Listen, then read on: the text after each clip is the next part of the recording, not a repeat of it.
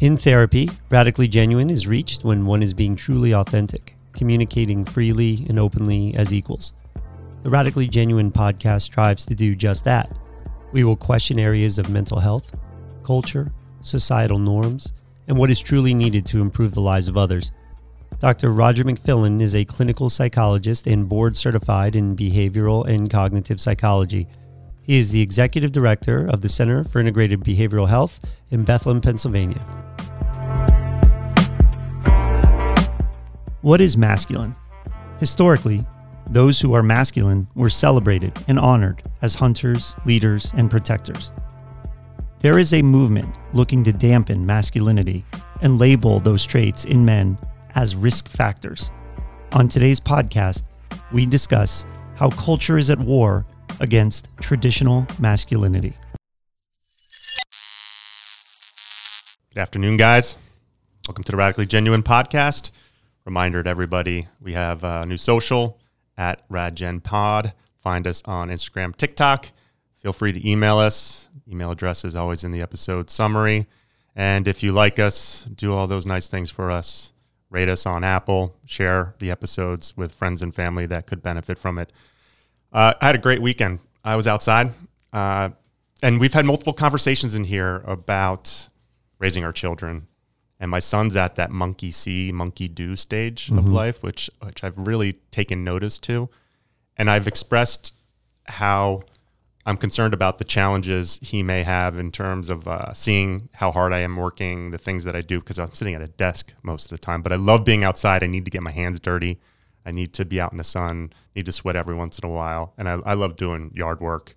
I'll pull out the ladder. I'll take out the sander and scrape old paint off of the deck. I'll do all these things around the house, and he loves being there and observing and watching. And the monkey see, monkey do period, I'm hoping will translate into some of the values that I want him to have in his life in terms of trying to do things independently, not always looking for others to take care of him, to want to get his hands dirty, to be out there doing things. And it's almost like the traditional roles of what a father and a mother would be. You know, mom is who he turns to when he needs some comfort because she's very motherly and cares for him. Whereas I like to play with him. I like to wrestle with him a little bit. And he tests me now. I'll watch him climb up on something. He'll look over at me with a smirk on his face, like, I'm not supposed to be doing this. Should I get down or are you going to let me go? And I'll let him go. And I'll just say, hey, be careful.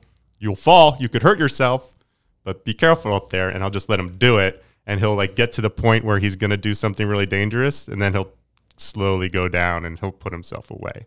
I think all those things are important. If I'm wrong, you guys, you raise children, you let me know. But those are the things that, for me, I just really want him to start absorbing and being surrounded by some of this stuff. But I think the question is why? Well, I truly do believe that that because if he observes it and he sees it, it will become part of who he is also. Well, is it also natural to him? That's a good question. This is the nature versus nurture thing, but the monkey see, monkey do is what I'm responding to. If I do something, he immediately comes behind me and tries to do the same exact thing. Let's say the question here is, what are some things that are natural to boys inherently, if we're going to overgeneralize, right? Because there are gender differences, biological differences. There's absolutely differences in the way in which they have a biological makeup that drives them to do certain things. So one of the questions are, what is inherently boy? If we're going to say majority, because not everything applies to everybody, but what is inherently boy? Yeah, I'll respond to something that one of our aunts said to me recently about, having a boy. She said, get ready for him to hit his head a lot and bang into things. And he does all the time because he's a little bit adventurous and he'll run around and he'll not pay attention and, smack, he'll hit his head on something or he'll trip and fall. Or our nephew. He's wearing a cast. That's right. He right is. Now. He is, yeah. But is that boy or does that happen with all children? In my experience, you're asking a question through experience. Exactly. Like, I don't want you to answer a question through experience of one kid. I do. Let's just talk about what we know. Like, I hate the fact that it almost feels like we have to deny reality sometimes. There's differences between boys and girls. Kelly. There's no doubt. There's no doubt. Listen, another story. When the twins were born and they were a little bit older, I would take them up to this park that's near us. And the way that I parented is very similar. I usually would just let them go. And now kids were only 2 years old and they were climbing up on places where they probably shouldn't have been, but I was right there. What I noticed were people around me, particularly like moms, and they would just like go, "Is that your son?" And I said, "Yeah."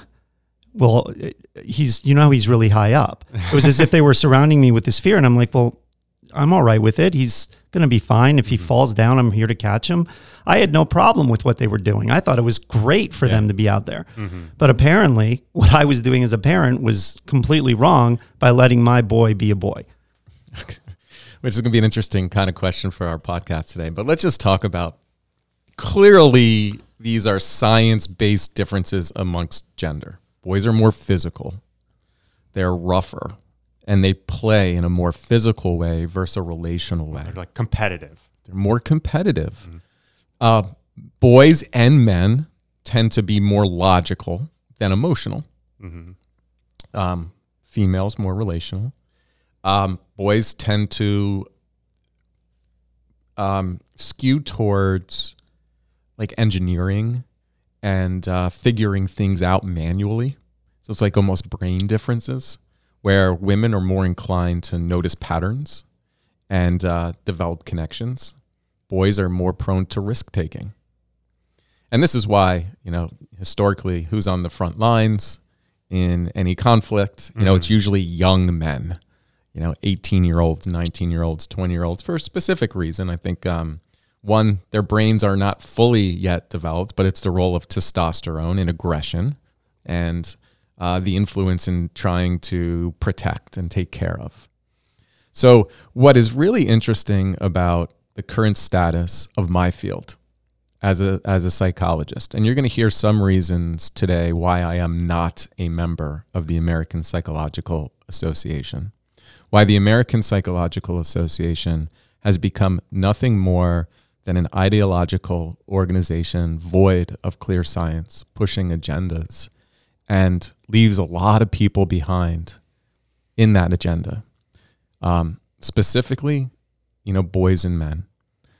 Men do not seek out psychological services at the same rate as girls and women. And for good reason. When you hear how men are discussed today, from a perspective of an organization that drives the academic teaching of how to help others, you'll understand why they're uncomfortable. Traditionally, men are uncomfortable going into a therapy situation. Now, some clear statistics, and Kelly, we're going to certainly rely on your experience in the classroom. And hopefully I'll be able to tell some stories, too, of how the educational system treats boys versus girls. So you're making a connection between the school system and seeking out therapy. I think it's one of the discussion points today. Like, see, this is the brain of a boy. It just focuses on one thing. Right. Kind of. Just kidding. I think it's multidimensional, and we have to look for connections. Yeah. Okay.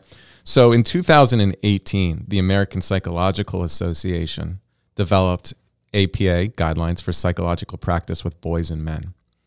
And fellas, I'll tell you what, if you want to ostracize boys and men from receiving care, you open it up with sentences that look like this. Let me get to the exact page.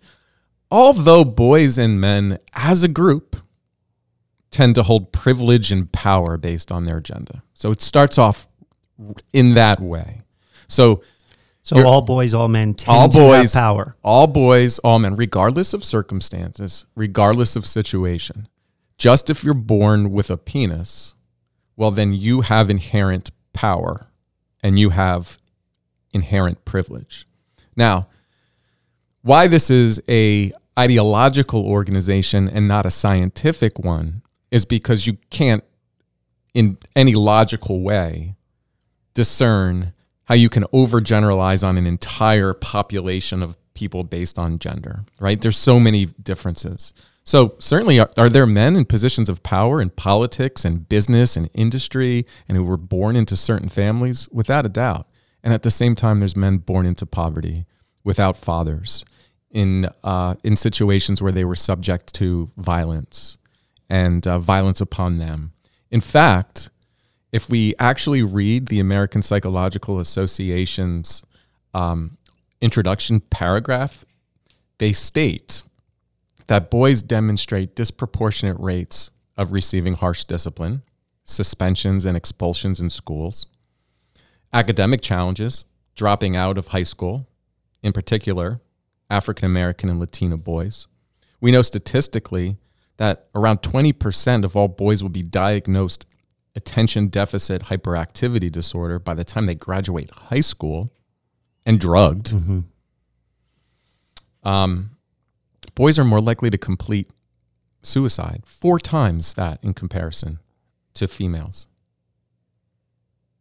They're more likely to have cardiovascular problems, physical health problems, public health concerns around substance abuse, incarceration, early mortality, and of course, violence.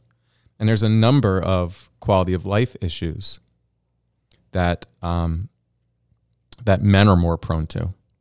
So tell me, does that sound like power and privilege in society? Like if we're going to speak generally, if all those statistics are accurate? Well, I guess it would be, what's the origin of their statement? And from what I've experienced in this room, it's that over time, men have been the ones who have established industry, and when it comes to like psychology, that whole DSM manual was written by men. So men have built a structure around them, therefore giving themselves more influence and power over those who had very little role in defining the structure of many things. Traditionally, families were evolved a certain way where women stayed home and raised, were with the children day to day, where men fought wars, they farmed, they went out into the workforce. Okay. Obviously that has changed in modern society. Well, there was an enormous amount of value behind all those roles in previous generations, where you needed that masculine role to protect your family, to hunt and gather, to basically feed your family, give them shelter, give them clothing. You had to be somewhat aggressive and assertive in order to accomplish that. Yeah, and we'd say that we've probably evolved that way, right? Those clear differences are part of an evolutionary process. Like in order to protect your family, you have to be able to be aggressive when attacked upon, right? Yep. Or your village or your community. Because only the strong survive. That's accurate, right? Yeah. Right. So these things that the American Psychological Association will talk about as risk factors for mental health problems, I'm going to argue today they're just traditional masculine traits that are inherent to many or majority of men. And I told you guys that I felt like there is a war on traditional masculinity. Now, there are some statistics I think we have to be really concerned about, and we have to always ask the question, why?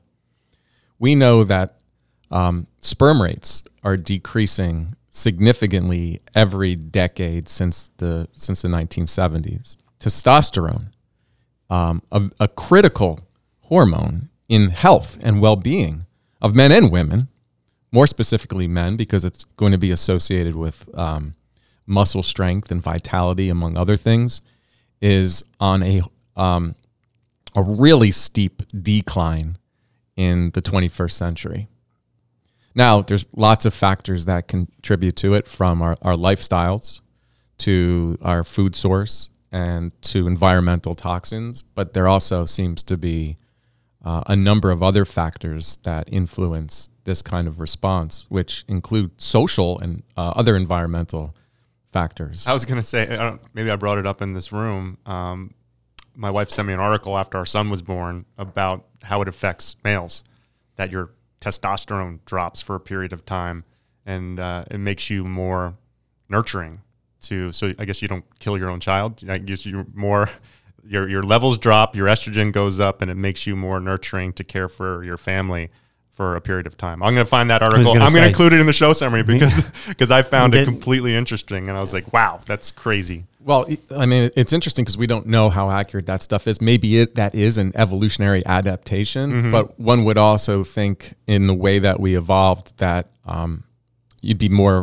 you'd have to still protect your I would think the opposite would happen, actually. I would think that you would be much more prone to wanting to protect your child, which means an increase in testosterone. Well, I'll say this. After he was born, we had occupational therapist. No, I'm gonna find it because I remember being fascinated by it, and it stuck with me.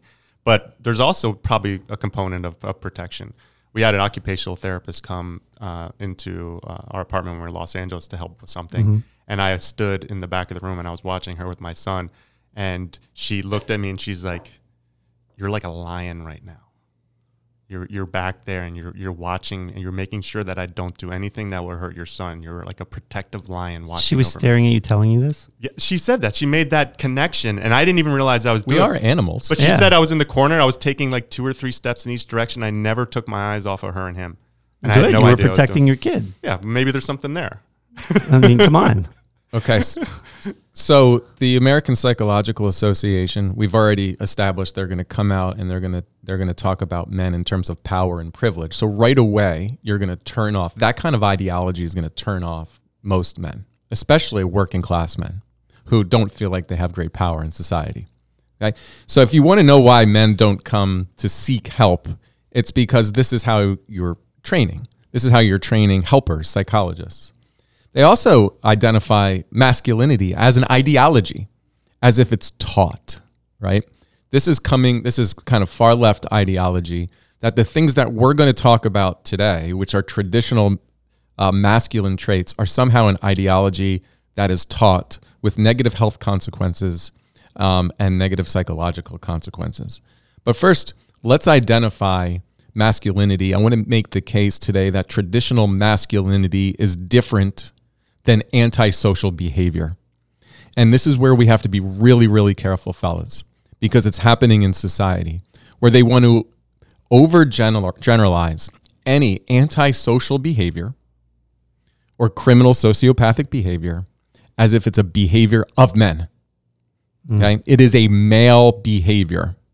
And we did a podcast earlier, The Sociopath Next Door, and we know that about 4% are going to demonstrate sociopathic tendencies. And yes, men are more likely to be aggressive or violent. So in terms of aggressiveness or violent, it's the sociopath. The sociopath rapes. The sociopath kills. The sociopath is narcissistic and hoards resources.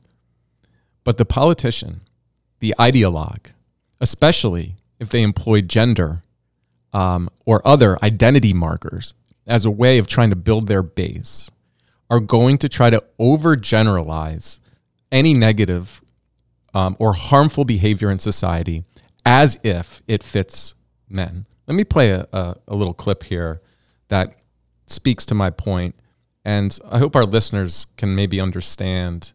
So, there's, of course, a political issue that we have here, but then there's also a very deep cultural issue that we have. We have the radicalization of young men. This is an issue. Young women are not doing this. Young non-binary people are not doing this. Trans people are not doing this. This is an issue that we have. And young men are being radicalized right now in ways that we have not seen. And we need to talk about that. I mean, and who's in charge of all of these platforms that are perpetuating this misinformation and violence? Men.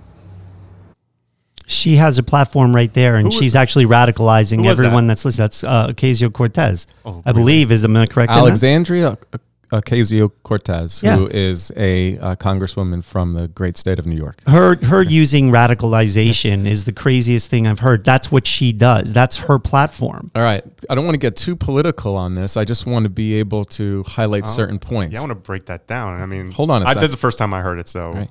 That clip is her response to gun violence, what happened at the unfortunate mass shootings at schools. Right? She is blaming it on men. Now that's radicalized men, which I don't know what radicalized means. Well, it's anyone who follows, what's called traditional masculinity. Okay? That's what radicalized means? Radicalized is now traditional masculinity. I'm happy with getting into the political implications on this because we can tie this all in to the decreasing role of good men in society. All right. So first of all, I just want to say, let's go back to Germany, 1930s. Okay? It was the failure of good men, the loss of what we should consider traditional masculine traits to be able to defend those who were vulnerable. And who saved people's lives from that? Good men. Right? So you need in society good men who adopt traditional masculine values. Let's describe them. Okay? I'll tell you what I see traditional masculinity as. Courage. The willingness to be able to stand up for what you believe in and protect others. Strength. The ability to lead. Physical strength. The ability to defend and protect those who need to be protected, especially family. Competitiveness and desires for achievement are all under traditional masculinity. And they're highlighted in this article. Again, they're highlighted in this article as a risk factor. Right? What do you guys see as what is traditional masculinity? I think problem solving and thinking for oneself and trying to figure things out to help your families and your friends. And independence. Independence. And individualism. Absolutely. Yeah. Risk taking. Risk taking. That's another one. I mean, this country wouldn't exist if it were not for risk takers. Yeah. To get on a boat and travel across the country to get a better life for your family. I think respect is a trait that nobody wants to focus on anymore. But if you're a good man, you are respectful. Yeah. You're honest. You have integrity. Honesty, integrity. Right? Sure. Hard work. Absolutely. Right. These are all qualities of masculinity. Now they want to bastardize it, and this is a political movement, right? Because in a society with weak men, then they are easily controlled. A society without strong men are easily controlled. Well, I won't even say easily controlled. I would just say a society with weak men is vulnerable. Yeah, very vulnerable. Vulnerable in many ways. Yeah, that's why I'm concerned about a lot of things when I talk about the health and well-being of men. You want to talk about why they're dying younger of cardiovascular disease.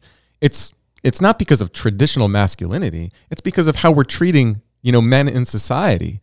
You want to isolate men and work in cubicles when you're designed to really be out in nature, moving your body, leading, problem solving, figuring things out, taking care of your family, and you're going to put them in front of television and eat crap food. Your testosterone is going to decrease. Your weight is going to increase. The obesity, epidemic impacts men worse than women.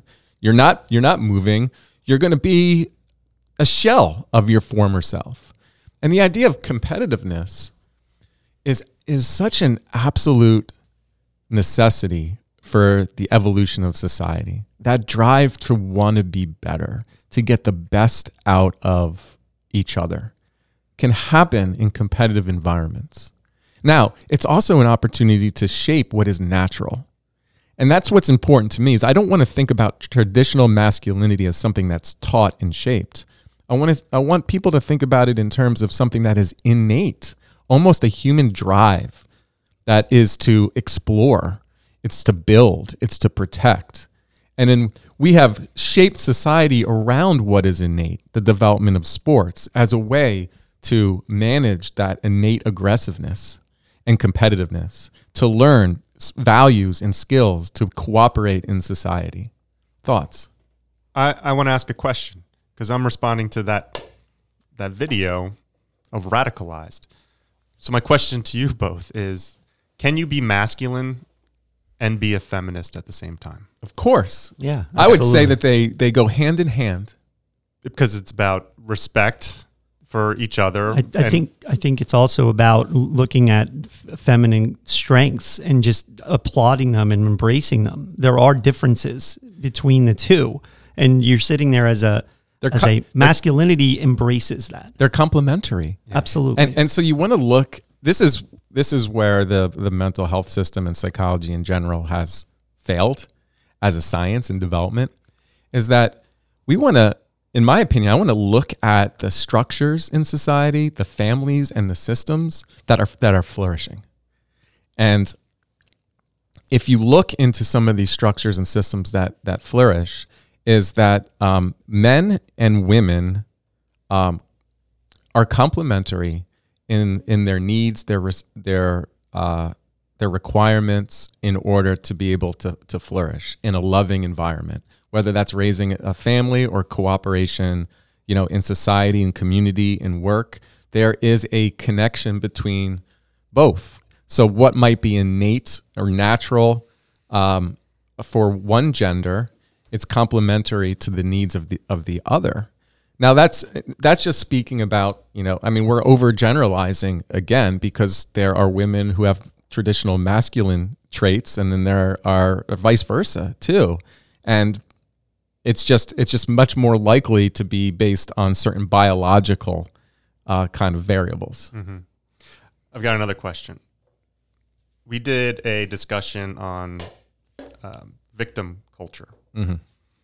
So when we have a conversation about basically maybe an attack on masculinity, are we, in essence, creating another victim culture of men who see themselves as held back by a society that is attacking masculine features? Or is this another victim culture? A masculine individual would never view it from that perspective. Thank you. That's the point I want to make. It's the antithesis of masculinity is seeing yourself as a victim, but yet there are men that feel like they're being held back by a culture that is viewing certain masculine features as maybe problematic, and then they attack women in a way that they see them as the threat, or they see. I want to put those are sociopaths, and that's the thing is I want to distinguish that. If someone physically harms a woman, mm-hmm. who might be your girlfriend or your partner or the mother of your own child, or you abuse children, that's not a masculine trait. Okay. No. And that's what I want to make sure that people... They want to make you believe that. I want people to understand what masculine means, because I feel like we have a tendency to throw words out and think we know what they mean and assign some type of image in our head to that word and then think it's evil. So I think it comes down to one word, and she actually mentioned this is power. And I think it's a flaw to just judge people based off of wanting power, because I don't believe that's a human trait. When you get power, it's not necessarily a masculine trait. People in power. She has power. She has power. She has more power than we do. Absolutely. And there's three men here, but she has more power than us. She's pretending, and she's trying to get everyone that's following her to believe that she does not. They divide and they conquer. So she is creating divisiveness in our culture. Politicians who do this are dangerous to our way of life. They're dangerous to our psychological health. Right? There needs to be a movement of community in which people come together, not on identity traits, but on core values. And so when my own profession puts out a hit piece like this, disguised as some guideline based on psychological science, well, you are right away, you are dividing people. This is why men can't go into therapy. First of all, it is the feminization of this field. Okay. Now maybe we have to conversely discuss what is traditional femininity. Mm-hmm. And the psychologists are about 75% female, and I believe teachers are majority female, and so are counselors and social workers. So there are differences in coping, right? We do something and we respond to what we're feeling. We're problem solvers. If we feel a certain way, we try to understand it and then figure something out to not experience it again. Inherently, going into a therapy where someone just nods your head and supports you is not going to be sufficient. Just validating that emotion for a man is not going to be sufficient. He's going to want to have practical approaches to being able to deal with this situation in a productive and effective way. Now, that still means you identify and you're aware of your emotions, but you got to understand the person in front of you. And the desire to achieve is not a flaw. Feeling competitive, it's not a flaw, right? It's something that is constructive in how societies are built. Do you understand, folks, that if you demonize men in society, what you're doing is you're giving someone else power. The people you're providing the power are the politicians and the corporate leaders. They would rather demonize large groups of people, divide people, because the power stays within them. This is a political ideology. This isn't science. They don't care about us. They don't care about our health or our well-being, or everything would look different. Don't you think that there's a lot of hypocrisy behind maybe the individual that you just played and others? For example, what's going on with Ukraine, because she's attacking masculinity here, but yet praising the Ukrainian president for doing what? Traditional masculine behavior, right? Mm-hmm. Being a leader, trying to solve problems. Standing up to an aggressor. Yeah, and the only way that I think you're ever going to get, our audience and people to do it is point out the hypocrisies of these individuals. Like, that's a hypocrite. What she said was hypocritical. Evil, harmful people exist in this world. Okay. That is a fact, right? We cannot live in a fantasy world. And the only way that society continues to grow is you protect yourself from those dangerous people. And you need good men to be able to do that. And then, so let's also go back. Let's talk about raising sons. There are some risk factors that exist for later aggressive behavior, substance use, and mental health problems. And that's the removal of the father from the home. And that is a real critical factor that the left doesn't want to talk about, right? Because anything that supports the traditional family is demonized on that side of the political discussion, because the government is your daddy. Or the school system is your daddy, right? Men don't need to be in a home, but we know that you remove a strong father to teach you how to deal with all the emotions and the experiences of being a boy. If you remove them from the home where they can observe how a woman should be treated respectfully and with love, right? Because modeling is really important. Right. Yeah. You want to be able to observe parents who love each other. And then you are more likely to treat females with respect. And this is critically important because what's thrown in their faces nowadays. Imagine being 13 years old and going through puberty. What happens when you're 13 years old and going through puberty? Oh, a lot of things happen. You're talking physically or mentally. You start raging.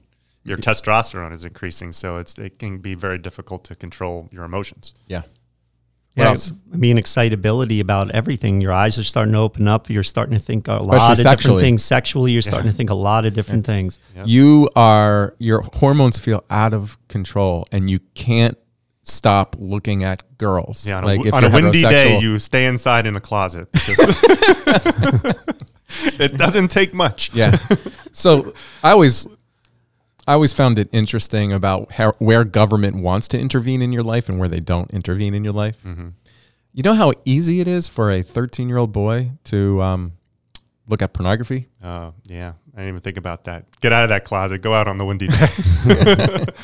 And if you're a feminine, or if you're a feminist, and you really care about women, how are women portrayed in pornography? Like, what messages are you sending to boys? Yeah. Because without the appropriate structure in place and the limits, And, having a father in place that's going to be able to teach you on how to manage your emotions, your sexuality, your feeling prone to aggression. And unless you have a father and mom, it's very difficult for a single mother to do. Mm-hmm. So fathers that abandon their families, that leave their family, that's not traditional masculinity to me.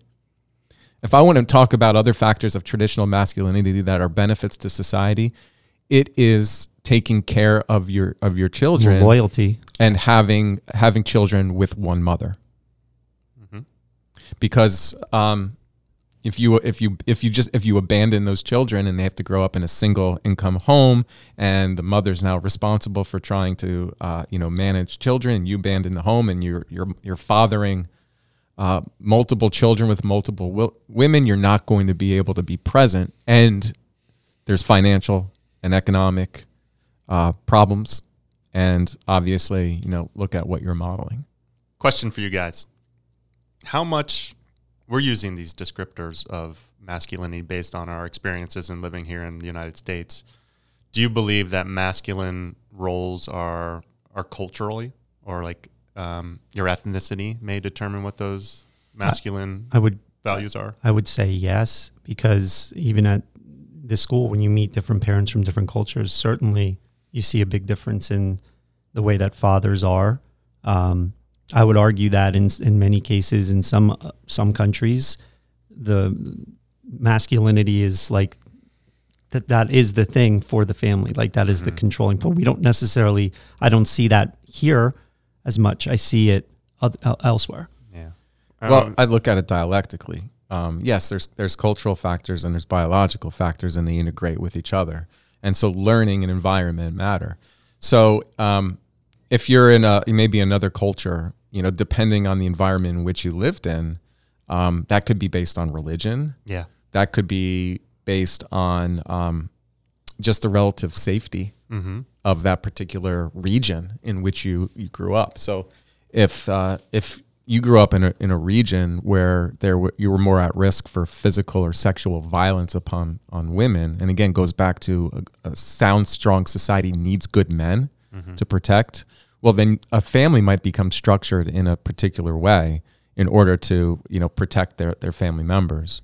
And then you come into a society like the United States that over the past 80 years or so, it's an economic power with a very high standard of living. And when there's such a high standard of living, you can look back that we've become industrialized.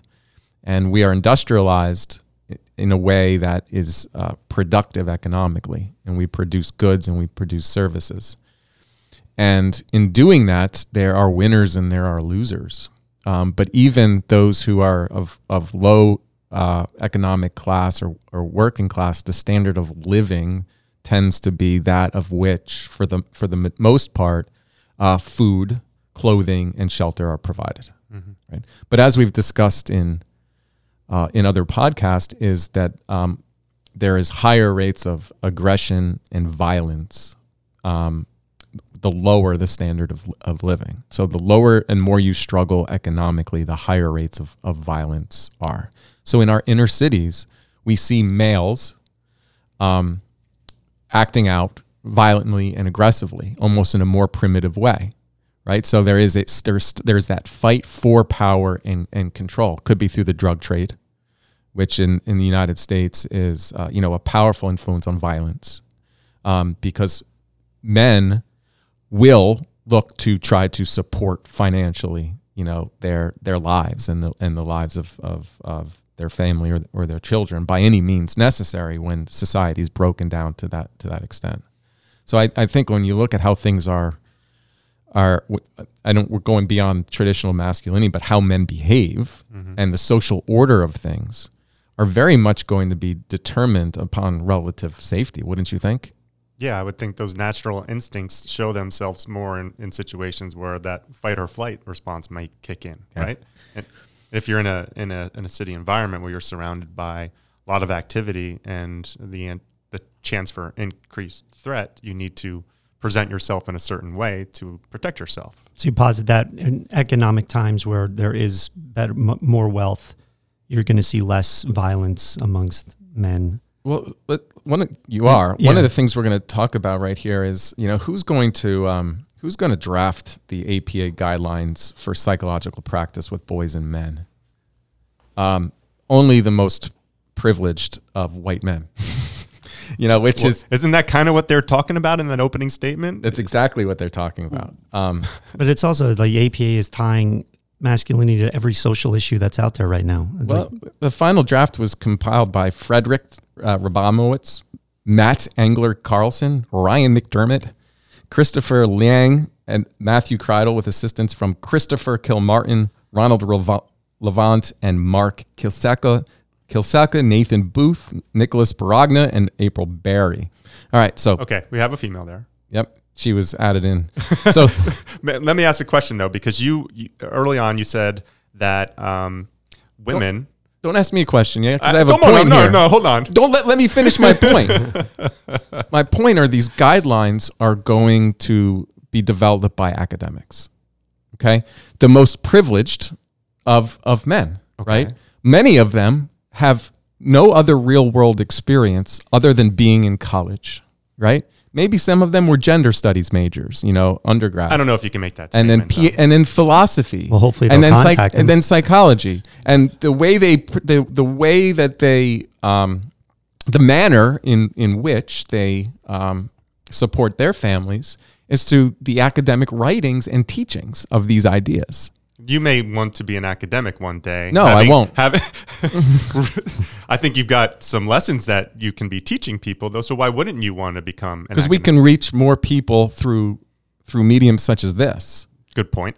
In order for these men to be able to survive in their institution, they need to adhere to this ideology. So they have to discuss men in terms of power and privilege, because that's the ideology in which which is required for them to have success in their fields, right? You can't be an academic psychologist without using these words. Why? If men are in power, why do they care? Why would they have to use certain words if men are already in power? For who are they pandering to? Your power, Sean, is dependent upon the environment in which you are in. But haven't they created their own environment?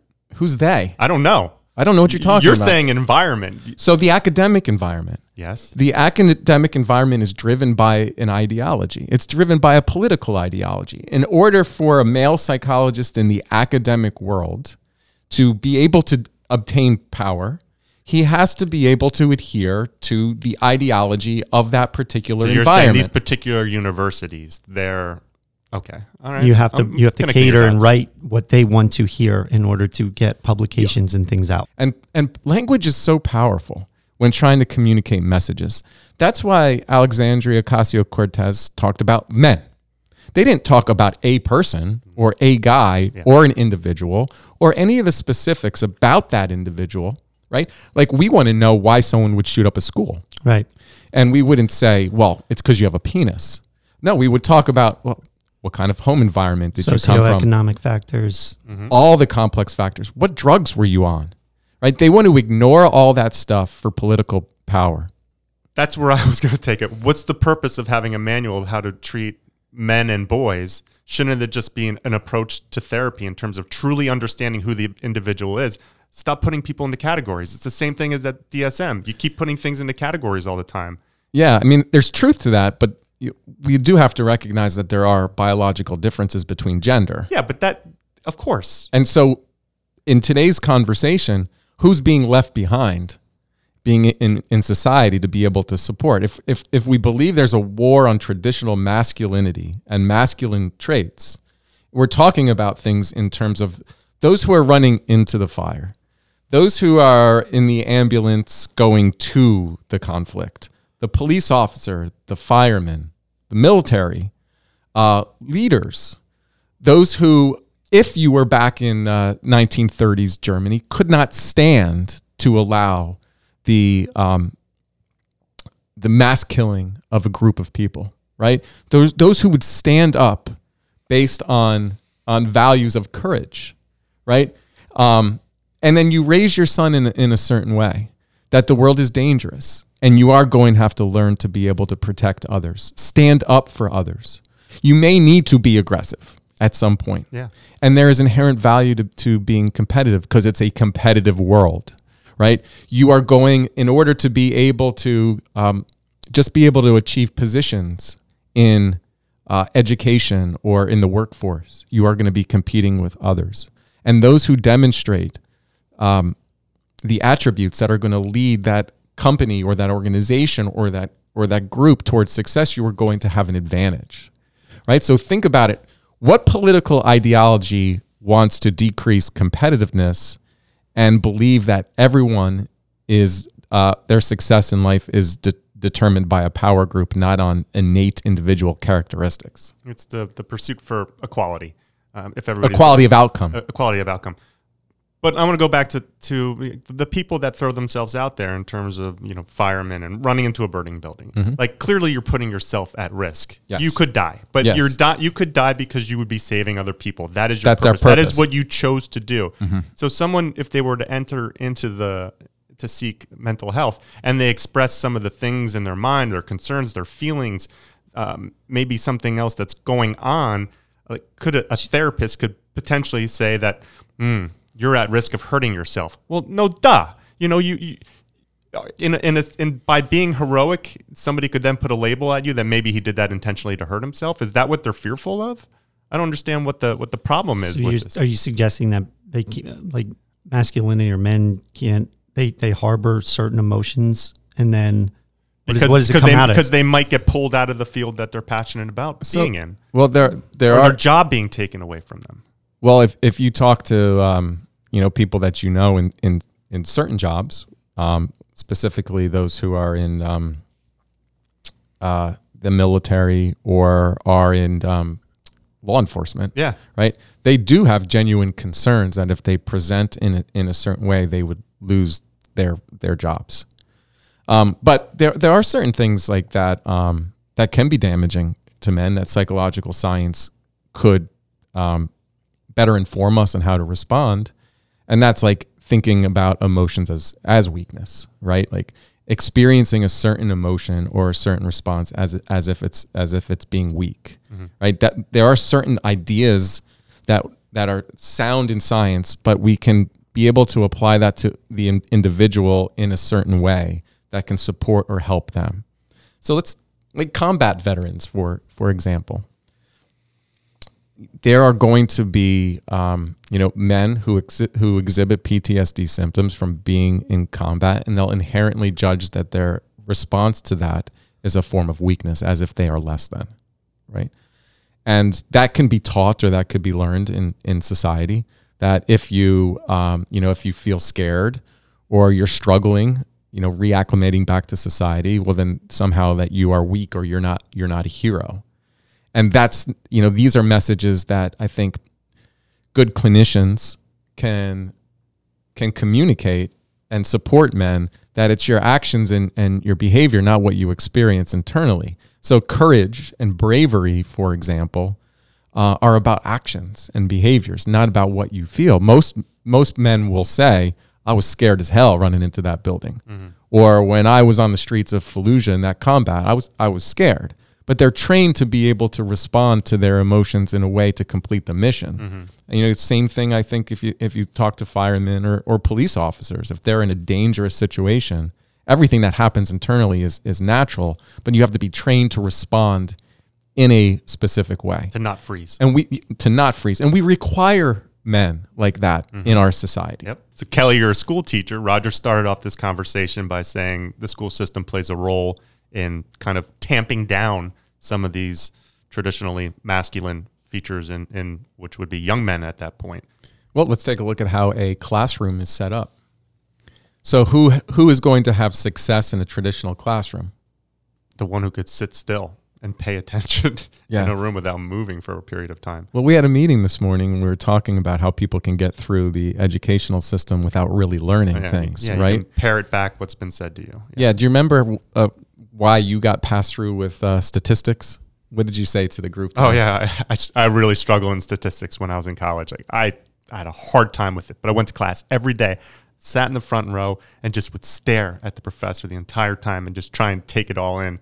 And my grades were horrible in that class. But I went to him later on in the semester, and he said, I see you here every day. I see you trying. I see you putting in the work. And clearly I wasn't alone. And he said, you'll be fine. You'll pass. And that's all. I mean, I don't really think I learned that stuff, and I haven't really applied it. Maybe I have applied it. I just kind of self-taught myself. But you were cooperative. I mean, that's what I'm going to get to. Like, if you it was a big lecture hall. If you can come in there, sit down, be cooperative, follow the rules, right, and demonstrate to the teacher that you care what they say, then there's going to be a path towards success. And so, in a traditional classroom, you're in a fairly small room. You sit in rows. You're obedient, and you're going to take boys who. And we've talked about what it feels like to be a 13-year-old boy, for example. You need to move your body. You have so much energy. You're designed to be physical. And that's why sports are so important in society. I'll get to that in a moment.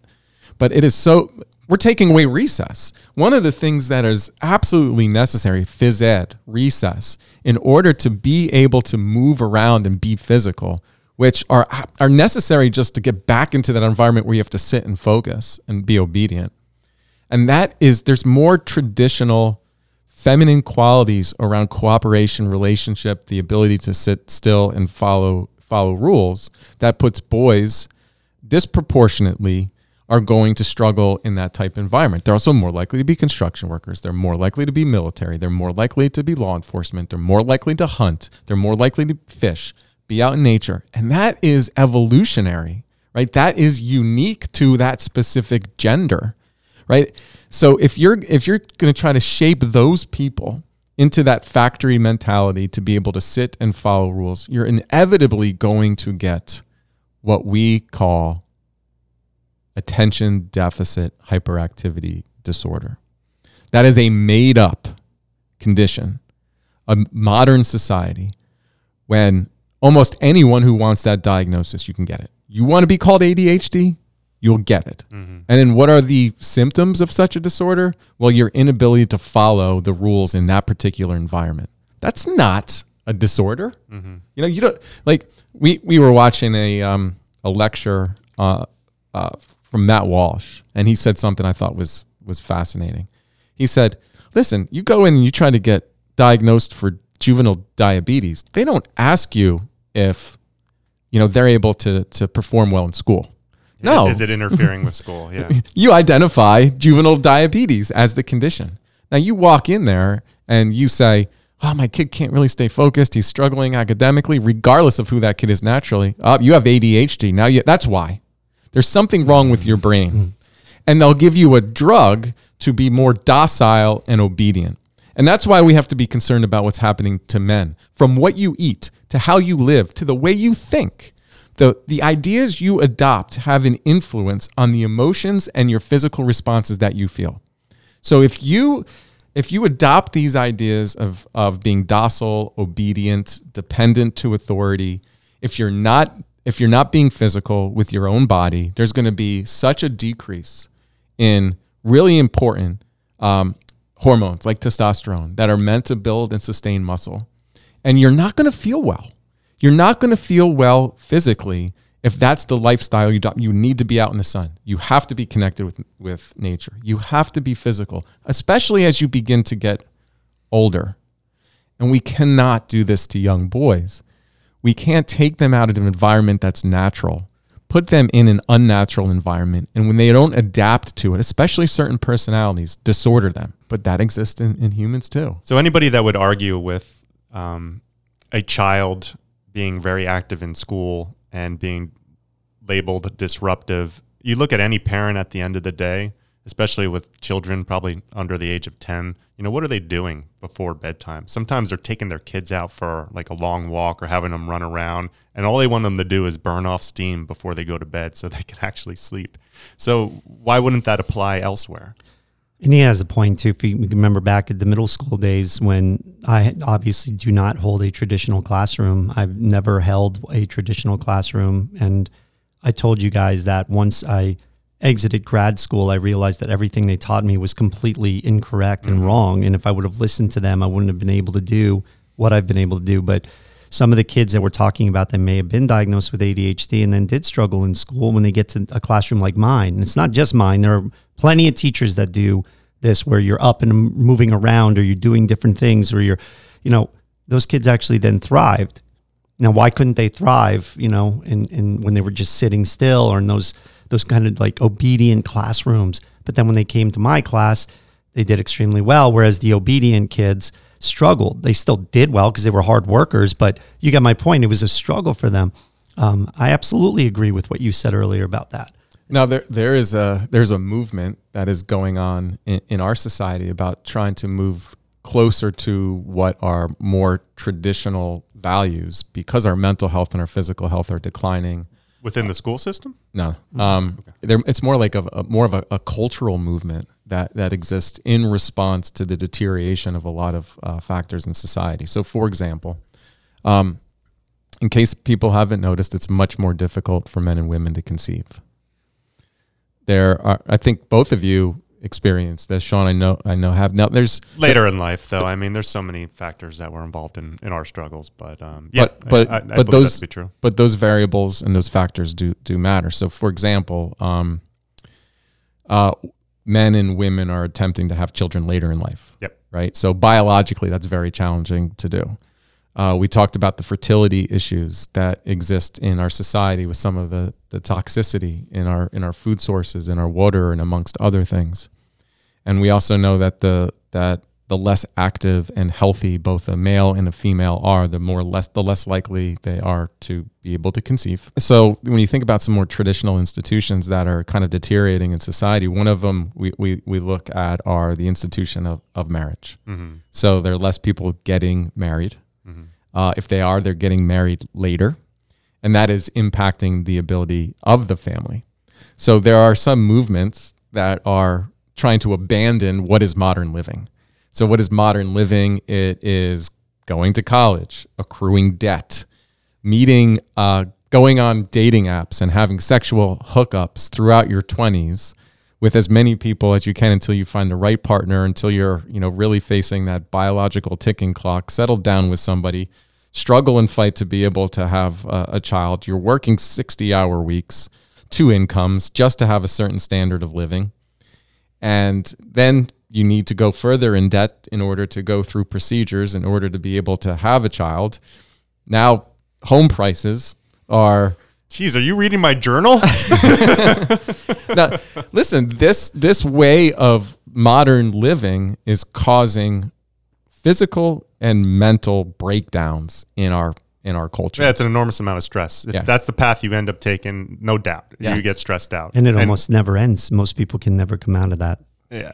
And most relationships struggle as a result of those things. And then by the time you succeed in having that family, you're broken. And then you're looking for a way out. And what's the antithesis to that movement? Men and women who are kind of committing to not having sex until there's a bond or formed commitment. So it's against the Tinder. Sleeping around, because we have some really negative health outcomes with that, or mental health outcomes. So the more women that men sleep with, or those casual hookups, definitely more for women than men, is associated with negative mental health outcomes. Like, it's kind of an emptiness around sex that is more pervasive in this culture because it's so easy. You can just get on an app and do it. So they're kind of rebelling against what is that modern culture. They're changing the way that they eat, lifestyle and food. This is another factor in I think what is the war on masculinity. What type of foods do you have to eat in order to have high testosterone? Wait, what is... Oh, so they want to increase their testosterone. Yes. Okay, so by eating certain things, it's not a war on masculinity, but it's to combat this anti-masculine. Well, this is where you lost me there, though. Yeah, because these are the things that we don't. Why is a Bill Gates buying up farmland? In the United States, for example, because he wants to own more land. Why are they pushing out pseudoscience about the dangers of red meat? Why are they trying to create what amounts to be chemical or toxic plant-based meat? Why are they pushing entire movements that are going to destroy the health and well-being of the populace? They're heavily invested in those meat substitutes. So that's why they push out papers like that, because they want the stock price to go up. Everything's tied into business. Dangerously naive. You look at all the not only chemicals, but soybeans and everything. It's in everything.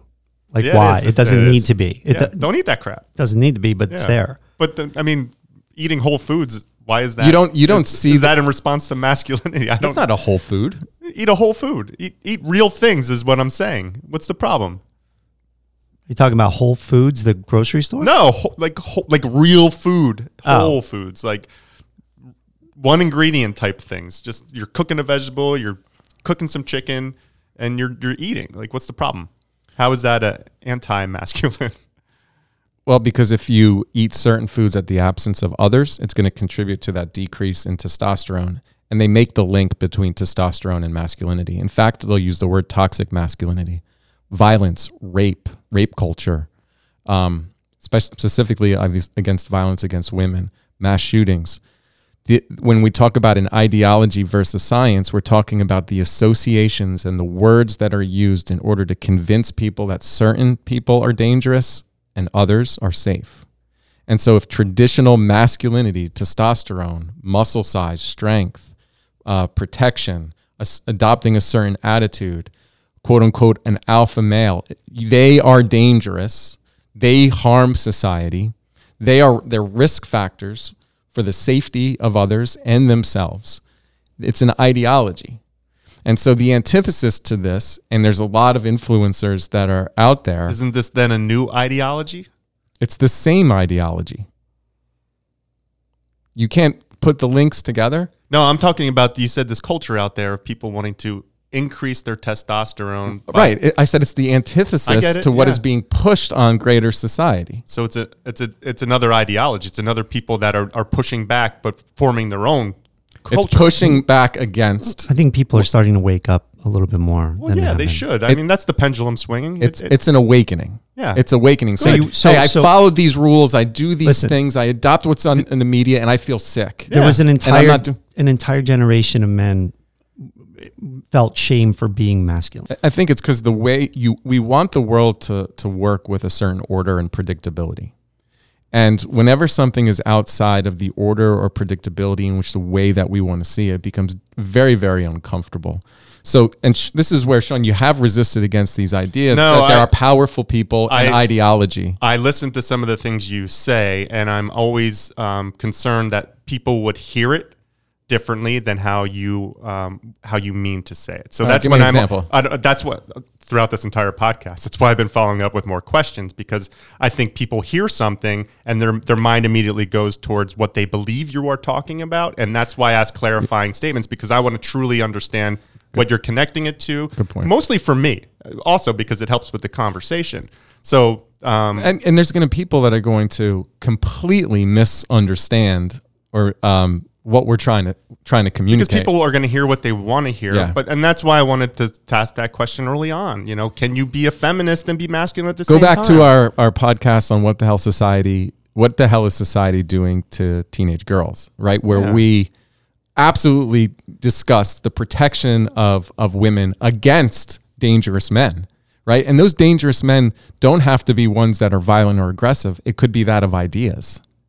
Yeah. Right? And it's the drugging of the female. And I see this conversation no different from that one, where at the front you're like, hey, listen, we got 3 men in a room. Duh, obviously. Like, you would want to have a balanced conversation, but we're talking about masculinity, and there's 3 guys here with no female perspective. So how do you balance it out? That's me. I roll. But it's not it's not male against female. See, that's another example of the divisiveness that exists in our society. I completely agree. That just tells us that you are a victim to that. I completely agree, but that's why you have to ask clarifying statements and dig a little bit further to truly understand the message. Sure, I understand. Okay. Like, I agree with that. But when we talk about, if you needed to develop a playbook on how to create a populace or society that would be more docile, sick, and dependent, you would be able to talk a lot about what is happening right now. Let's do certain things with the food source, right? that would decrease sperm counts, testosterone, that would increase body fat, would make men more docile, dependent, will divide people, will praise those who have more feminine characteristics, and will demonize those who have traditional masculinity as if they are dangerous to your well-being, or you're dangerous to the democracy or the safety of your communities. And that's exactly what's happening. And so from a psychologist standpoint, it's very clear that we're not able to support men in the greater mental health field. It's become a field that's predominantly for women and those who aren't traditional cisgender individuals, right? So it's become an entire mental health treatment for those who don't adopt these values. At its worst, they talk about it in terms of white nationalism. But we're talking about African American man, Hispanic men, white men, anyone who has Arabic men who adopt some of these traditional masculinity and believe in it. And it's part of inherently who they are. They are the ones that are being left out of the conversation, and they are being demonized.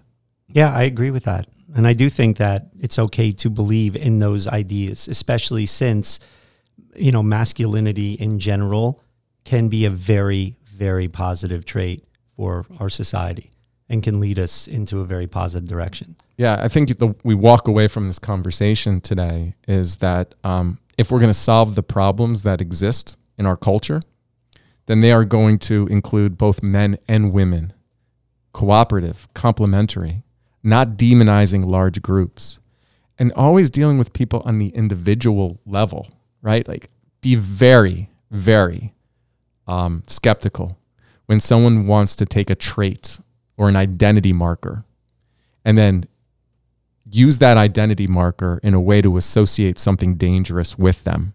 Or conversely, they become your savior, right? I am the savior to you if you have this identity marker. If you're transgender or you are a minority or you are an immigrant, that's a power play. They're playing for your votes. It's not about what is in the best interest of you as the individual, because it doesn't matter about our identity markers, right? Everyone is unique and individual within their own way. And so if we're going to talk about anything that is related to society and culture on this podcast, we cannot overgeneralize.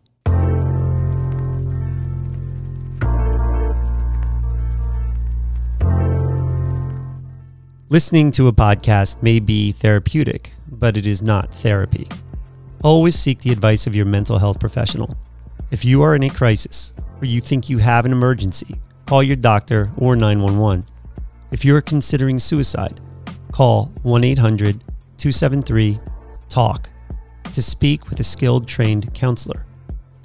If you found this podcast interesting, please share it with a friend, subscribe through your podcast app, and engage with us through our social channels. And if you are concerned about a friend or family member, reach out. The 6 magic words, "I was just thinking about you," may make their day. Thank you for listening.